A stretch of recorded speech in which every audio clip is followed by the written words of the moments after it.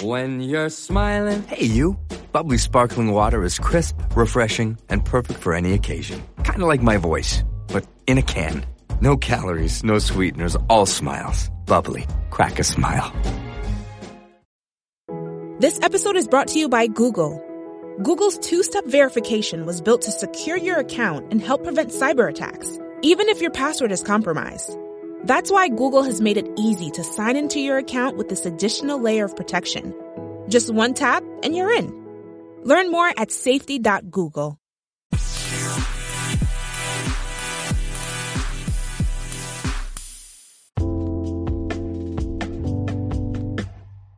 Hello, movie lovers. Welcome to the best damn movie-related show here on the internet. This is your host, as always, from Movie Lovers Unite, John DeGorio. For today's podcast, I'm going to be talking why are video game movies terrible. Then I'm going to be moving into the 1990s. That's right, after 30 years, the movie House Party is going to be remade. Then after that, I'm going to be talking about the Craft remake. That's right, 1996 was the year that the Craft came out, and they're actually making a remake for that movie. And they also got their 4 lead roles for their movie The Craft. 4 female lead roles. And then I'm going to be going down to season 4 of Glow. That's right, I'm going to do a little bit of TV talk about this, about Glow, because I'm a diehard fan of the TV series Glow. And this is actually going to be the 4th and final season for Glow. So, with further ado, let's go ahead and get into this thing. So, as everybody knows, video game adaptation type movies do not do well at the box office. They don't do well with fan base or anything like that, because I think our expectations actually are set to a high standard to the point where we think that it's going to be just like the video game that we play. But the main thing is, why are they so terrible? And why do we keep putting our trust that they're actually going to make a decent film? So, I really enjoyed Double Dragon, even though that's actually the marker for some of the bad and cheesy stuff from the 90s. I'll still go on ahead and I'll still sit in front of the TV and I'll still watch that because of the fact that it brings back my childhood, and it's actually a guilty pleasure of mine because I actually enjoy the Double Dragon movie, and I also enjoyed the animated TV series as well. Even the video game itself I enjoy. But as for a movie itself, I even know for a fact that it's outdated. I even know that the special effects are even outdated. And I even know, too, that they actually need to go ahead and remake this movie. I don't know if it's actually going to be that well grounded compared to how the video game movies are today, or video games in general. But I feel like if there's any type of movie, any type of video game that needs to be remade or rebooted, it's this one, because of the fact that I think there is a huge fan base for Double Dragon still. It's just that you have to reintroduce Double Dragon into this generation. And I think once you actually reintroduce Double Dragon into this generation, I think it'll take off. But for right now, it's just dust in the wind. I don't see it happening, but I think that it can actually work. Then you also have the very first Tomb Raider movie that came out in 2001. And you know what? I actually liked the very first Tomb Raider movie with Angelina Jolie. I feel like that she actually captured Lara Croft for what she is. And I felt like, too, that the action in it was really good. But even then, some of the some of the action sequences were really good, but some of it was actually kind of cheesy in a way that really feel like it was kind of campy. But overall, let's just be honest, that movie was actually pretty decent for what it was during that time. And the second movie with her in it wasn't so much, but the introduction of Lara Croft, the introduction to Angelina Jolie as Lara Croft, was very spot on to how the video game adaptation is. And I think that was actually one of the better video game adaptation movies. But then there's Mortal Kombat that came out in 93, and you know what, back in those days, I would have to say that was actually a really good video game adaptation movie. But if you look at the special effects today, it just doesn't hold up. It doesn't have the edge that it had back then either. And the fan base has gotten even bigger because of the fact that it's still an ongoing franchise even today. And I'm happy that it's actually being rebooted. I'm not one of those people that are saying, how dare you go out there and reboot this movie, da-da-da-da-da. Let's just be honest here. It's crappy. The dialogue is really bad. Everything else is really bad in this movie. It needs to be rebooted. And James Wan being attached to this movie makes me even more excited of the fact that we're even going to get a Mortal Kombat movie being rebooted, and he's also going to be producing it. His name is just not going to be slapped on there and say produced by James Wan. No. His name is going to be plastered on it. His fingerprints are going to be on it.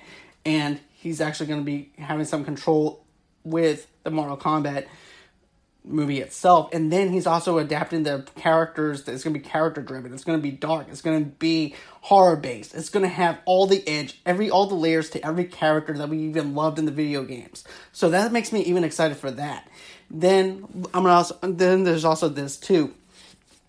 The Assassin's Creed video game adaptation of the movie and everything wasn't great at all.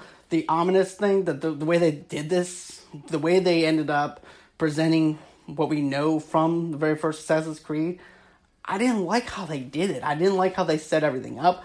I like Michael Fassbender as an actor. I like what he tried to do with the character. I liked that aspect, but as a movie as a whole, I did not enjoy Assassin's Creed like I wanted to. And I had Assassin's Creed up to a higher standard. And I went back and rewatched it, and that movie is, yet again, terrible. It's not for me. And, when they first announced it, I was excited. I'm like, yes, we're going to get an Assassin's Creed movie. Then they changed the main character. It's not going to be the character that we normally see. It's not going to be Deadman, and it's not going to be the original character that we had from the very first Assassin's Creed. It's going to be someone else. And I was like, okay, I'll give it a chance anyways, even though it's not the character that I know. But I like the fact that they tried to do something different. And even though it didn't work, at least I can give them credit for actually trying to take some type of thing to where they can actually adapt it a little bit better. But it just winded up failing. And then there's also another movie that wasn't even that great either, which was World of Warcraft. World of Warcraft wasn't even that great of a movie. It didn't even do that well at the box office. I think, too, that they also waited too long to even do this movie because half the people that played World of Warcraft during that time and everything have moved on since World of Warcraft. And even if those people actually picked up their subscriptions and everything later on, after actually watching World of Warcraft, pretty much the hype kind of burned down and there's just nothing there. And I think the reason why these video game adaptation movies that they don't do so well and why they're not so grounded is because of the fact that, you can't really tell a 2.5 hour story in the way that we want to actually be told in. Like, we get to do all these missions, all these adventures with these characters, and it's just so hard to have everything all compacted in to where it's good storytelling. And I think if they changed the model out a little bit, I think if they got the layers and the stuff well grounded enough, I think that we could actually have a well-based movie for video game adaptations. And as a matter of fact, last year, or the year before last, we had the Tomb Raider movie that got rebooted and remade. And I'm going to be honest with you, I'll prefer that over the Angelina Jolie one because of the fact that it actually dealt with Laura's origin story that they actually had from the original video game. The stunt work was really good. The camera angles were really good. The only thing that I didn't like was the fact that they got Walter, I'm just going to call him Walter Hannigan. I forgot his actual name, but he played the main antagonist. He also played on Justified. I love him as an actor and everything. And he can add layers to his character whenever he's given that chance to actually add layers to his character. But the whole fact is, you didn't give this actor any type of credibility to what he can do. They made him a one-layer character, and he could actually do a lot more than what he was perceived to do. But you just went on ahead and gave him one-layer character. That's one-layer character for the main antagonist. And you know what? I'm okay with them doing it sometimes or whatever. But when you bring in an actor like this, I was expecting a lot more from that character. But that's just how I was looking at it. But as for a movie as a whole, it totally worked for me. The whole entire stunt work, the camera angles, everything for Lara Croft, Tomb Raider worked. And I think that if they made more movies like that, we would actually get more grounded video game adaptation movies. Another thing, too, I feel like it's easy to say that Netflix is actually the best way to go about making a BioShock movie or TV show or a Hulu to do a BioShock. But I would love to see a BioShock TV show. Either animated or live action. I would love to see that come to life. You have the perfect balance between sci-fi, fantasy, and horror. the horror elements and everything in that story to where you can actually make it well-grounded. You can make it horror. You can make it the way it needs to be made. And also have these characters fleshed out the way they deserve to be fleshed out. And video game adaptation movies are actually really hard to actually make. And like I said, 2.5 hours to tell a story and give you the groundwork that we know and love is really hard. Unless you go ahead and make this a 3-hour long movie, which I don't mind seeing a 3-hour long movie on something I like. For example, I went to see Endgame. Endgame was a good movie. I didn't feel like I was sitting there for 3 hours at all. I felt like I was in the theater for about an hour and so more minutes. I didn't feel like I was in there for 3 hours. And that's exactly how I want to feel with going seeing a certain movie that's actually past the 2.5 hour marker. And I even went to see it, and it was 3 hours, but I could actually feel the whole entire thing with it being 3 hours because of the slow pace. I'm okay with slow pacing movies. I'm okay with that as long as the tension is released later on, where it gives us the full effect, where I actually feel like that the payoff in the end is really good. But aside from that, I'd like to see a BioShock movie or TV show adaptation. I think it would be really great. I think it will actually make everybody geek out and really sweaty over it. I'm excited to even be talking about the possibility that it could even happen, because here's the thing, I would love to see it happen. But we're talking about a big, huge budget for this thing, probably about $240 million or $250 million going into this whole entire thing when you look at special effects and PR and stuff like that. And usually when you make a movie like this, we're doing $250 million, it's hard to actually get the money back. It's easy to make a movie for about $7 million to $4 to $7 million, because you can actually make your money back quicker that way instead of paying $150 million or more to make a certain film. But I think that it would actually be amazing. That's just how I'm looking at it. I think it would be great to see a BioShock movie. Then, of course, I'd like to see a Killer Instinct video game adaptation movie.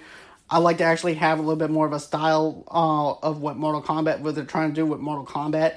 I would like to actually see that in the live action aspect.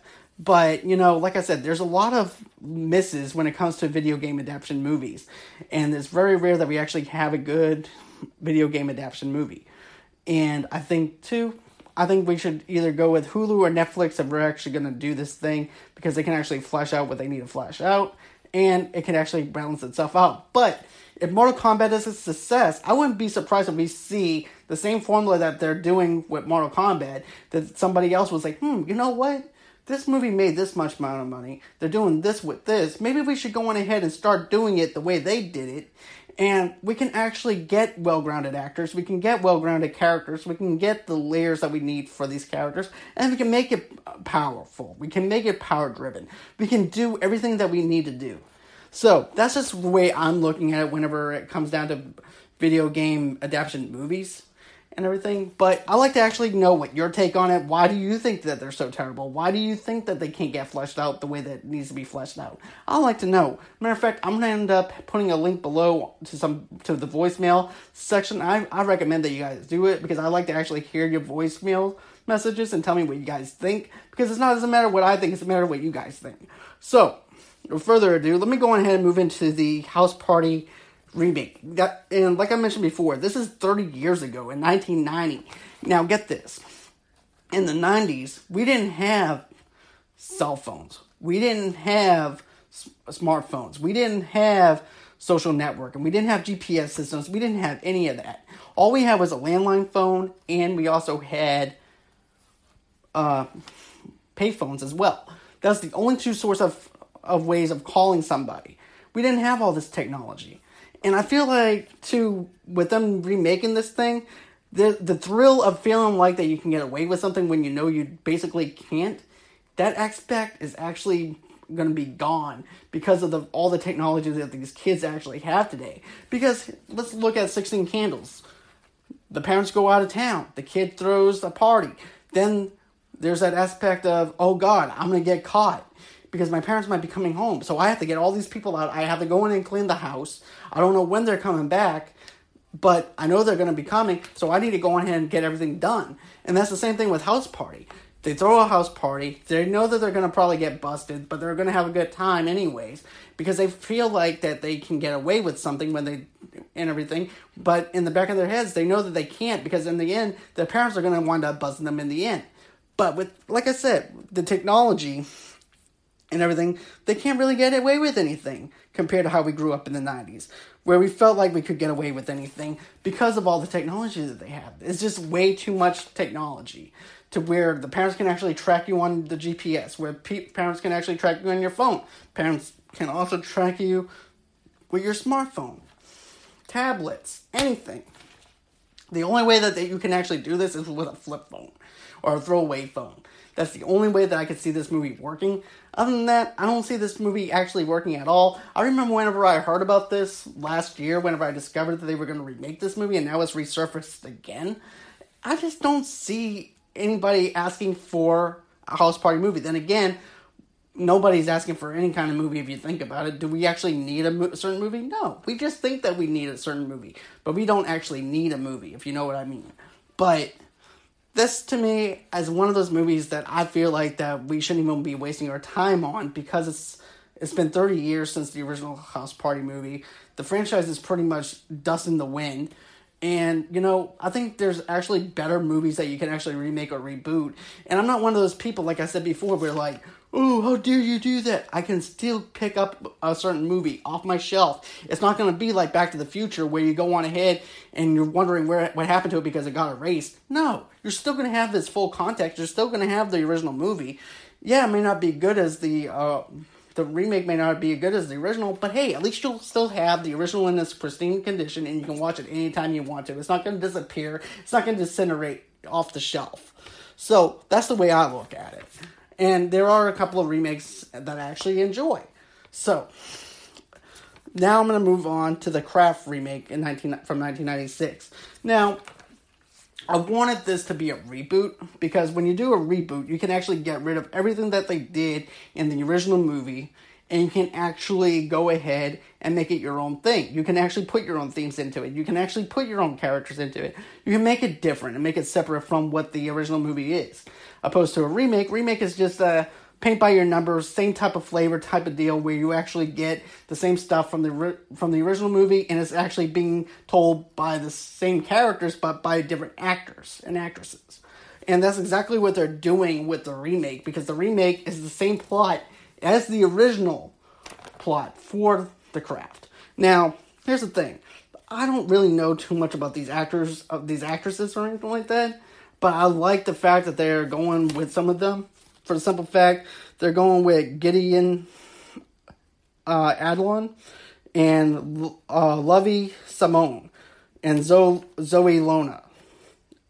Adlon actually played in Society and the John Cena comedy Blockers.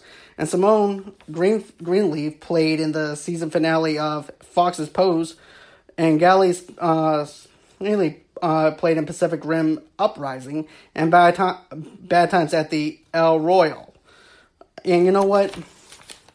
I really do hope these girls knock it out of the park, because it's going to be really hard to actually cover what Neve Campbell did and everything else. But here's the thing. I'm not looking to compare these actresses to those actors and actresses, because of the fact that everybody can actually bring a certain level to a certain movie. And I think these girls can actually do what they have to do. But I'm kind of disappointed with the fact that this is going to be a same type of rehash of the remake it's going to just be a remake of the original movie opposed to doing a reboot. And that kind of makes me kind of hesitant, because I really don't want to see a same type of paint by your numbers thing. But if there's a way to actually enhance the effects, if there's a way to actually enhance the story being told, I'm counting in. But until I see a trailer right now, I'm just kind of hesitant. But as far as the actresses go, I haven't seen them act on anything, especially Pacific Rim Uprising or anything like that. But it makes me want to check out some of their films, so that way I can go on ahead and say, okay, maybe this actress can go and bring this level to these characters the way that I think that they can actually do.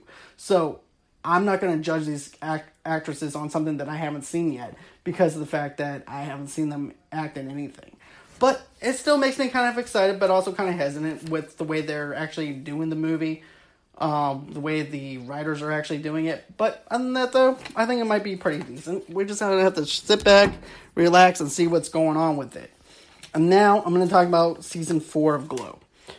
Now, if you've been following me for a while, I've been a huge fan of Glow since last year, or a couple of months back, whenever I first started watching it, and it takes place in the 1980s. It's dealing with women wrestling, and it's a TV show that took place in the 1980s, based off of fictional characters from Netflix. And, you know, I really dig it. I didn't think that I was actually gravitate towards this kind of thing, but, man, the character levels are really good, the character depth is good, the stunt work is really good for these women.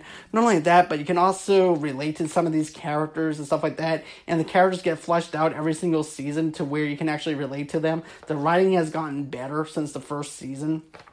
And for them that want to end it on the 4th season, I say, okay, let them end it on a high note. Because here's the thing. When you get past 5 seasons of something, it becomes repetitive. To the point where it's like, okay, what can I do with these characters that can be different? And it's still going to be the same old schnick over and over again. And you want to be able to do something to make these characters grow. So maybe doing only 4 seasons of something is actually a smart move. Because even Kurt Sutter himself, the guy who made Sons of Anarchy, said, once you get past 5 seasons, it's just hard for him to actually write something for more seasons. And it becomes repetitive, and everybody's like, okay, this is going to become more predictable. And I think that doing 4 seasons is actually a smart move, especially the way the 3rd season ended. And I'm not going to get into spoiler territory with that in case you're actually interested in this, but it ended when they were in the airport, and it's on Christmas, and that's all I'm going to say.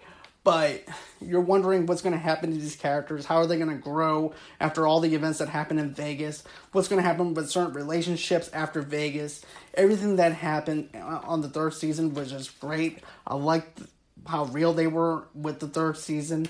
You can actually relate to these characters, especially when you're dealing with the LGBT stuff too. You can actually have people that can actually relate to their sexuality, question their sexuality, and stuff like that. And people can relate to these characters in a way that nobody can actually relate to. And that's something that we actually need to have nowadays, to where we can actually feel like that we can relate to a certain character, because we want to be able to see a certain character in us and stuff like that. And it can actually bring the actors or actresses can actually bring that out of that character to where it can actually make you feel something. But I'm all for the fact that they're going to do this thing with only 4 seasons. I say, bravo. You guys knocked it out of the park for three seasons. Let's do one more and end it on a high note with season 4. Because I've seen where shows suck after the 5th season. Once you go into 7 seasons, it sucks. Look at True Blood.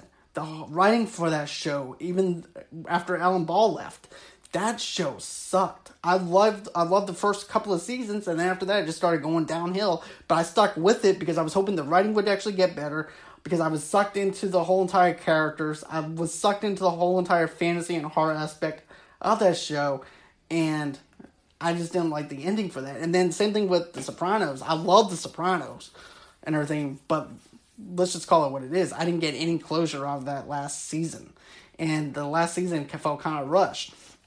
And for them to want to do 4 seasons, go ahead, do it. Do it on a high note, and that'll be it. So anyways, that's going to be the end of this show for the segment. But tomorrow I'm going to have a non-spoiler review for Rambo Last Blood.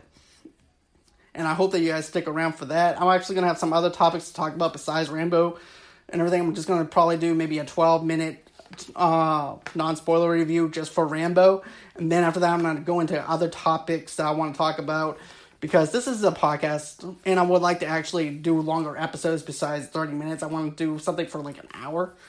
And then don't forget this, starting towards the end of the month, I'm going to be doing a 31 Days of Horror on the podcast itself. Normally I go ahead and talk about this on the page, but I feel like I can actually do things better with a podcast, because I can actually explain why I like a certain movie and my passion in my voice, so that way I can actually project it to where people can actually tell that this is why I like a certain horror movie and stuff like that. So each day, I'm going to be doing that for 31 days of different horror movies that I like. So stay tuned. Let me know what you guys think of this show. Let me know what you guys think of this segment. Send in your voicemail messages, and until next time, bye-bye.